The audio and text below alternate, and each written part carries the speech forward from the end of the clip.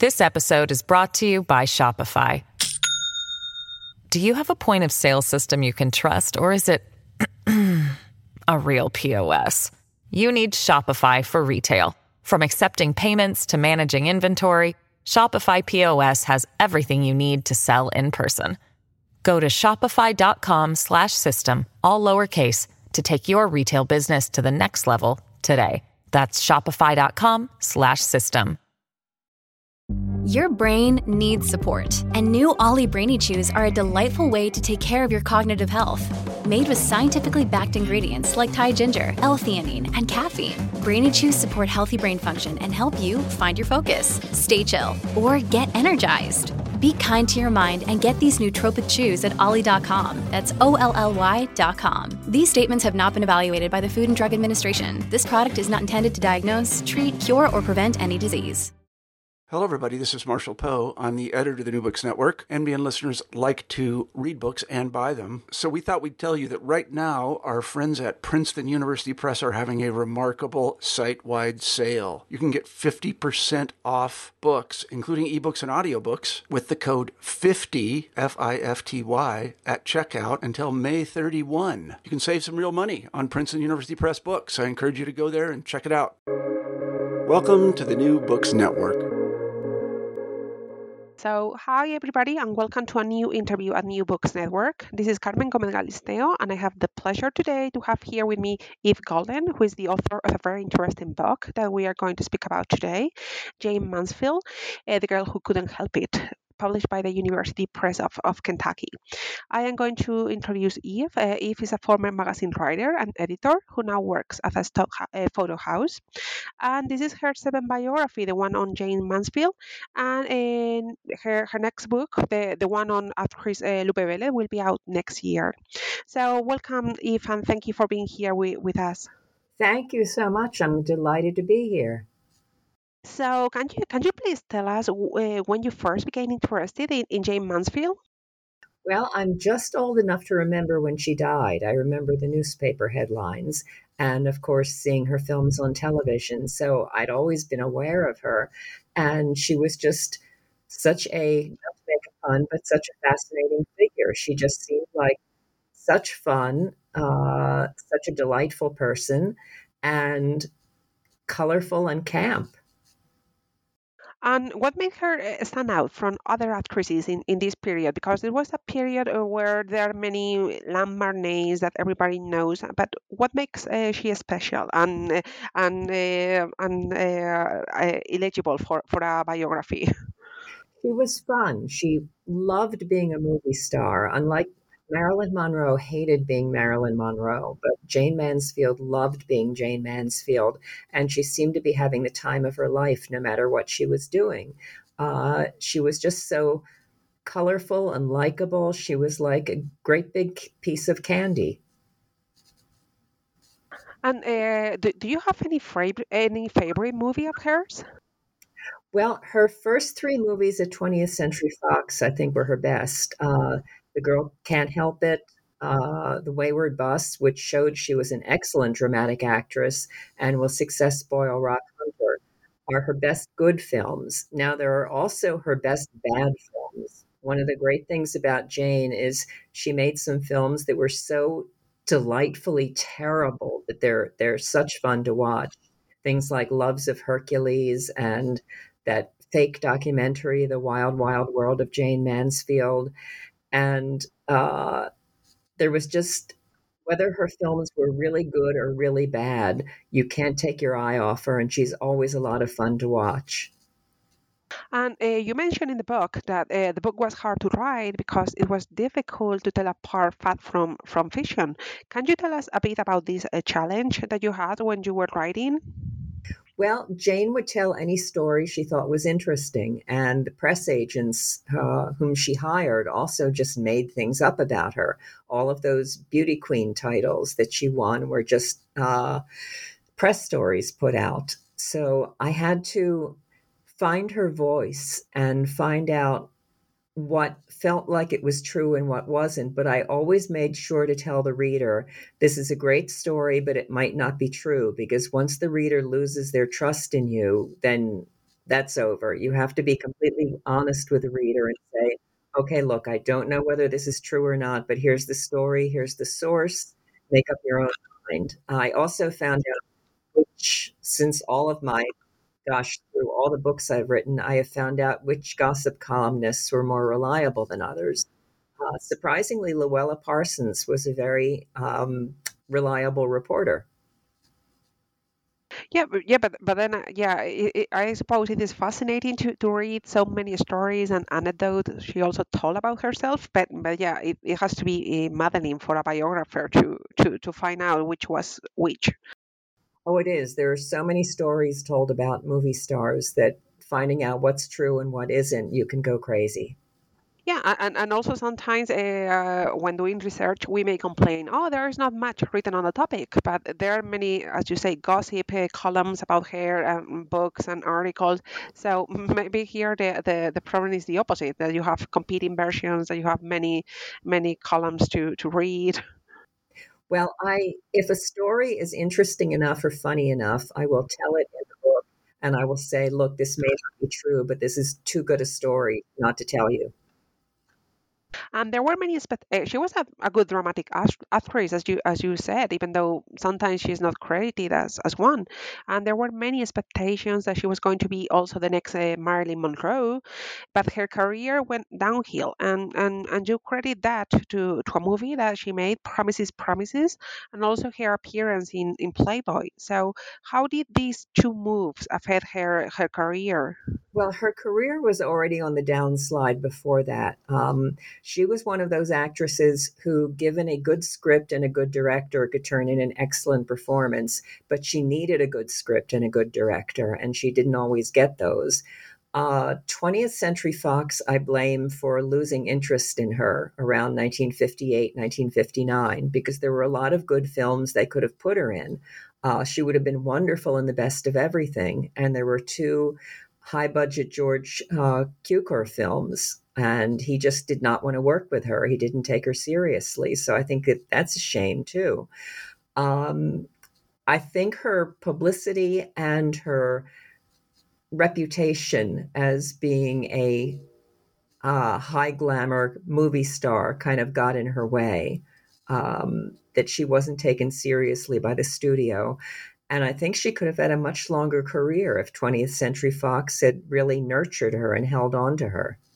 But yes, Promises, Promises, and posing in Playboy, very bad decisions. And unfortunately, she never said no to anything. I mean, her worst film was Primitive Love. And looking at it now, you just think, why? Why did you do this? You want to go back in time and just shake her and say, don't do this movie. It's awful, no matter how much money they pay you.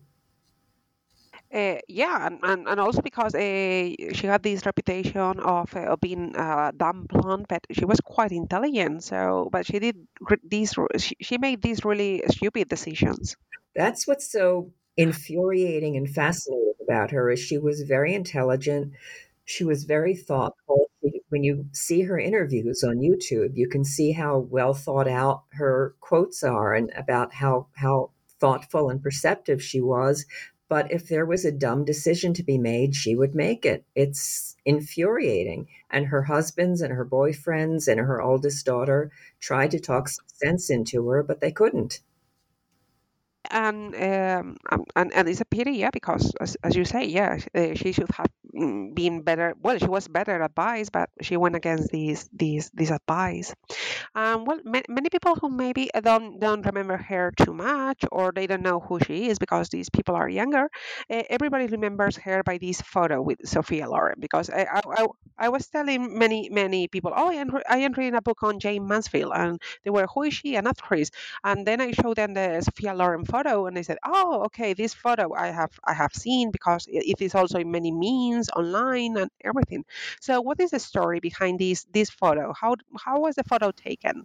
That's as famous as Marilyn with her skirt being blown up in the air. It was 1957, and Sophia Loren was making her first film at Fox, so they gave a big publicity party to welcome her. And Jane showed up in that dress that was cut so low you could see her knees. because Jane loved making a public spectacle of herself, which was smart when she was starting out, because like stars today know online, you have to be seen and known by the public in order to become a star and to get your message across. And I don't know what she thought her message was, but showing up and making a public spectacle of herself was a big part of her public image. So she showed up, she plunked herself down next to a horrified Sophia Loren. And I also found some photographs of the reactions of other people at the party. And it kind of backfired on her in a way, because at that time in 1957, she really was one of the most promising and talented stars at Fox. And after that, she stopped being taken so seriously. But on the other hand, as you say, that photograph is still known all over the world. So she kind of did accomplish her purpose in a way. She became known, and that photograph will live as long as there are photographs. Yeah, probably. So yeah, that in a way is a way to get it, to make it to posterity for forever. You have to. Madonna and Lady Gaga and all these people know that in order to start your career, to make a splash, you have to make a public spectacle of yourself to set yourself apart from the crowd. Yeah, definitely, and well, she did that with the with the photo, and she's remembered so many years later, if only for the photo. So and I suppose that many people will see the photo and try to find out who she was. So she's still remembered. And I mentioned that before, that the she was going to be the next Marilyn Monroe, and actually she saw Marilyn once, but they didn't speak. So, how was their encounter between these two really famous women? Because you were also mentioning the photo of Marilyn Monroe with the white skirt, and also Jane. So, how was their encounter? Well, it really wasn't an encounter because Jane was too flummoxed to say anything to Marilyn. It was at a charity event when Jane was a minor movie starlet, but a big Broadway star. And Marilyn, of course, always wanted to be on Broadway, but she never could have been, because you need a kind of uh, you have to be there every night on Broadway with your lines known and be more reliable than Marilyn was. So there was a charity event. Lots of big stars were there. Joan Crawford was there as well. And Jane kind of just hovered in the background and managed to get into a photograph of Marilyn, but they never spoke. They never said anything to each other. So it is a pity, because I am sure that would have been quite a conversation. It really would have. I don't know what. Of course, there was no telling at that time that Jane was going to go back to Fox and become a big movie star. So I don't think Marilyn was threatened by her at that point. But Jane was definitely in awe of Marilyn at that point, because she was the biggest star in Hollywood. Yeah, and imagine if they have been speaking, the photos of this encounter would have been wonderful. Well, Jane got along with everybody. She was a sweet, friendly person. I think they would have had a very pleasant conversation, because there was no one whom Jane Mansfield couldn't get along with. She was really one of the nicest people I've ever written about. And what kind of person was she apart from this? Because you mentioned in the book that also she played the piano, the violin. She was good at foreign languages. She spoke several languages. So, what was she like? She was a very friendly person, genuinely interested in other people. That's why reporters loved her. She would sit down with a reporter, and instead of talking about herself, she would ask about them, ask about their family. And that's another way she got good coverage, because reporters loved her because she was so obviously interested in them as people. There's a great story where some teenage fans stopped Jane on the street for an autograph, and she took them up to her hotel and gave them tea and photographs and asked them about their classes and just treated them like they were friends. She was really a genuinely nice, friendly person. And also, she had like a million animals or something like that. Oh, way too many animals. Chihuahuas all over the place. She loved animals, but she treated her animals like her children. She thought they always had to be with her, whether it was good for them or not. So her intentions were of the best, both as a mother and as a pet owner, but she got carried away and got in over her head. Way too many animals. I'm not going to say way too many children, but she should have let the children stay with their fathers and not follow her around constantly on the sets of her films and her nightclub act. Yeah, and she also have an autobiography ghostwritten that was called Jane Mansfield Wild Wild World. So is it still in print or is it out of print? And was it useful for writing the book or not because of these many publications and stories that she told that she found convenient depending on the moment? It's long out of print, but it's pretty easy to find on the internet. It's a little paperback, and the author, I spoke to the publisher, he's about 100 years old, and he said that the author would drive around with Jane in her car while she was doing her errands and interview her. And she would tell stories, and she would sometimes contradict herself or tell a story that obviously couldn't be true. And we just laugh and say, oh, print what you want, make something up. So the stories are coming out of Jane's mouth, but whether they're true or not is very difficult to decide. Yeah, so yeah, it must have been a nightmare, yeah, to write this biography because yeah, to of this the autobiography, the contradicting versions. So, yeah. Yes, you rarely let the truth get in the way of a good story. How long did you spend writing this book? I'd say about 2 years. The research and the writing are the fun parts for me. The after parts of the editing and the proofreading and the doing of the index and the footnotes is absolute torture. But the research and the writing are such fun, especially now that you have so many newspapers that are digitized that you can find things like the Great Wig Robbery of 1964, which no one has heard of since 1964, but it's a great little story connected with Jane that I was emailing all of my friends, you're not going to believe the Great Wig Robbery of 1964. And you can find wonderful little things like that. This episode is brought to you by Shopify. Do you have a point of sale system you can trust, or is it a real POS? You need Shopify for retail. From accepting payments to managing inventory, Shopify POS has everything you need to sell in person. Go to shopify.com/system, all lowercase, to take your retail business to the next level today. That's shopify.com/system.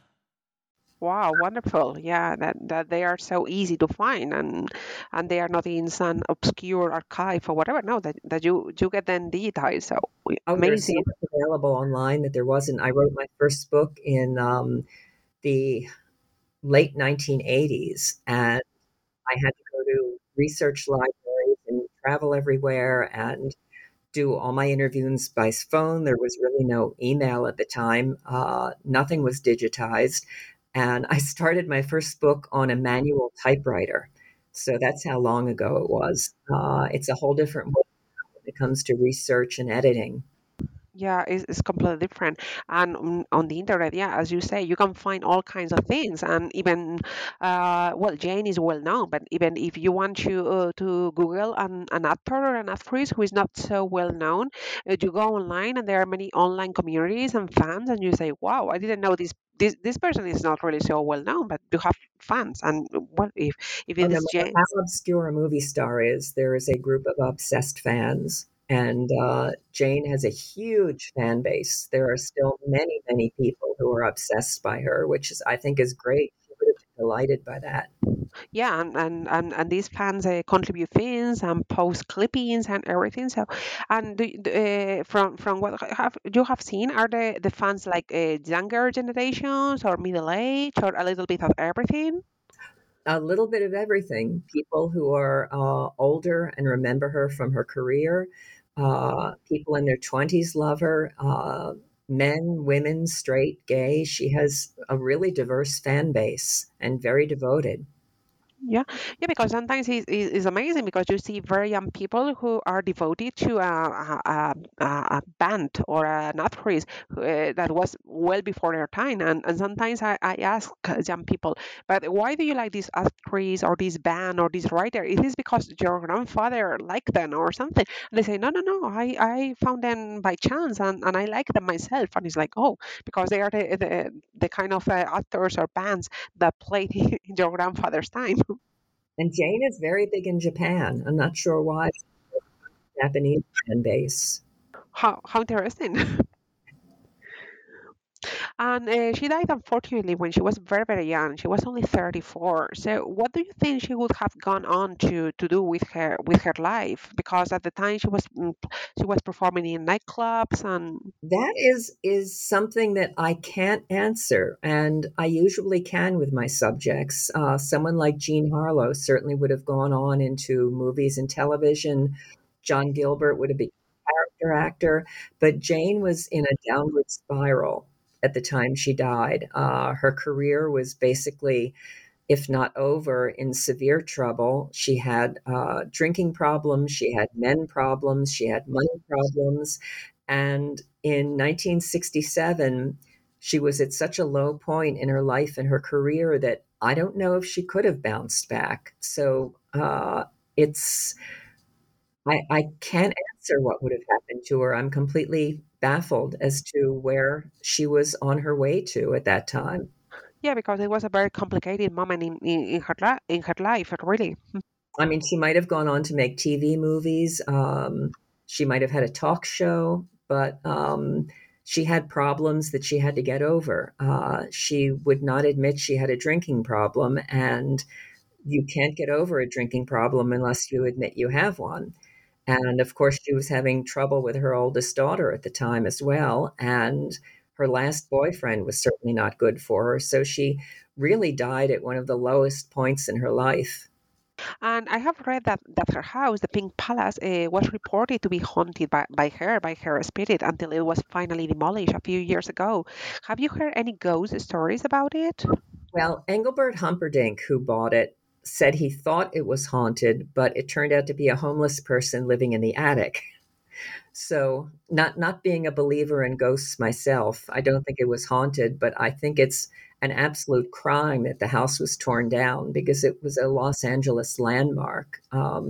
They just tore Betty White's house down, as a matter of fact, and it was a charming little house.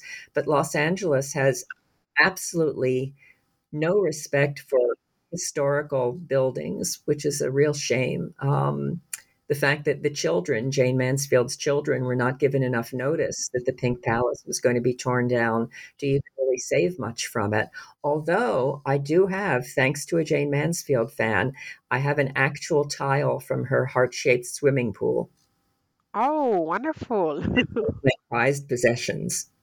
Yeah, wow. That is something very cool to have to show visitors and everything. Very cool, really. Well, and you mentioned that, well, even though she died many years ago, you mentioned that she still has loyal fans, and at the end of the book, you explain that she has made an impact on road safety and also popular culture.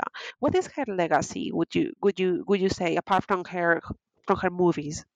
Fun. I think her legacy is that she was a fun person. Her movies are fun movies. She's happy and enjoyable and very colorful. She's like, I don't know if they have marshmallow peeps where you are, but those are like these bright colored candy, marshmallow candies.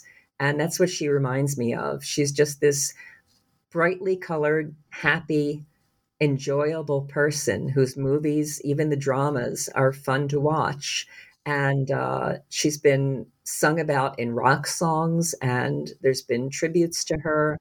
And just as many blonde bombshells are compared to her as are compared to Marilyn Monroe.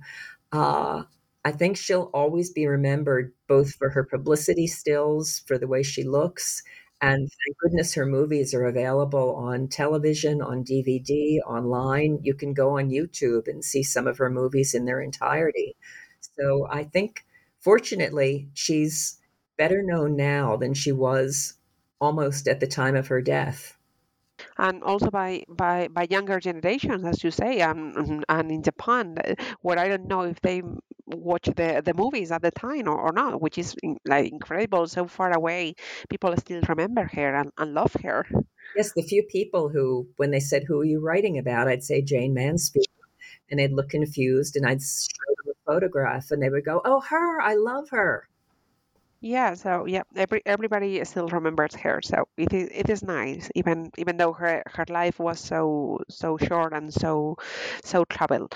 So thank you so much, Eve, for being here today to speak to us about Jane Mansfield, the girl who couldn't help it, published by the University Press of Kentucky. Thank you so much.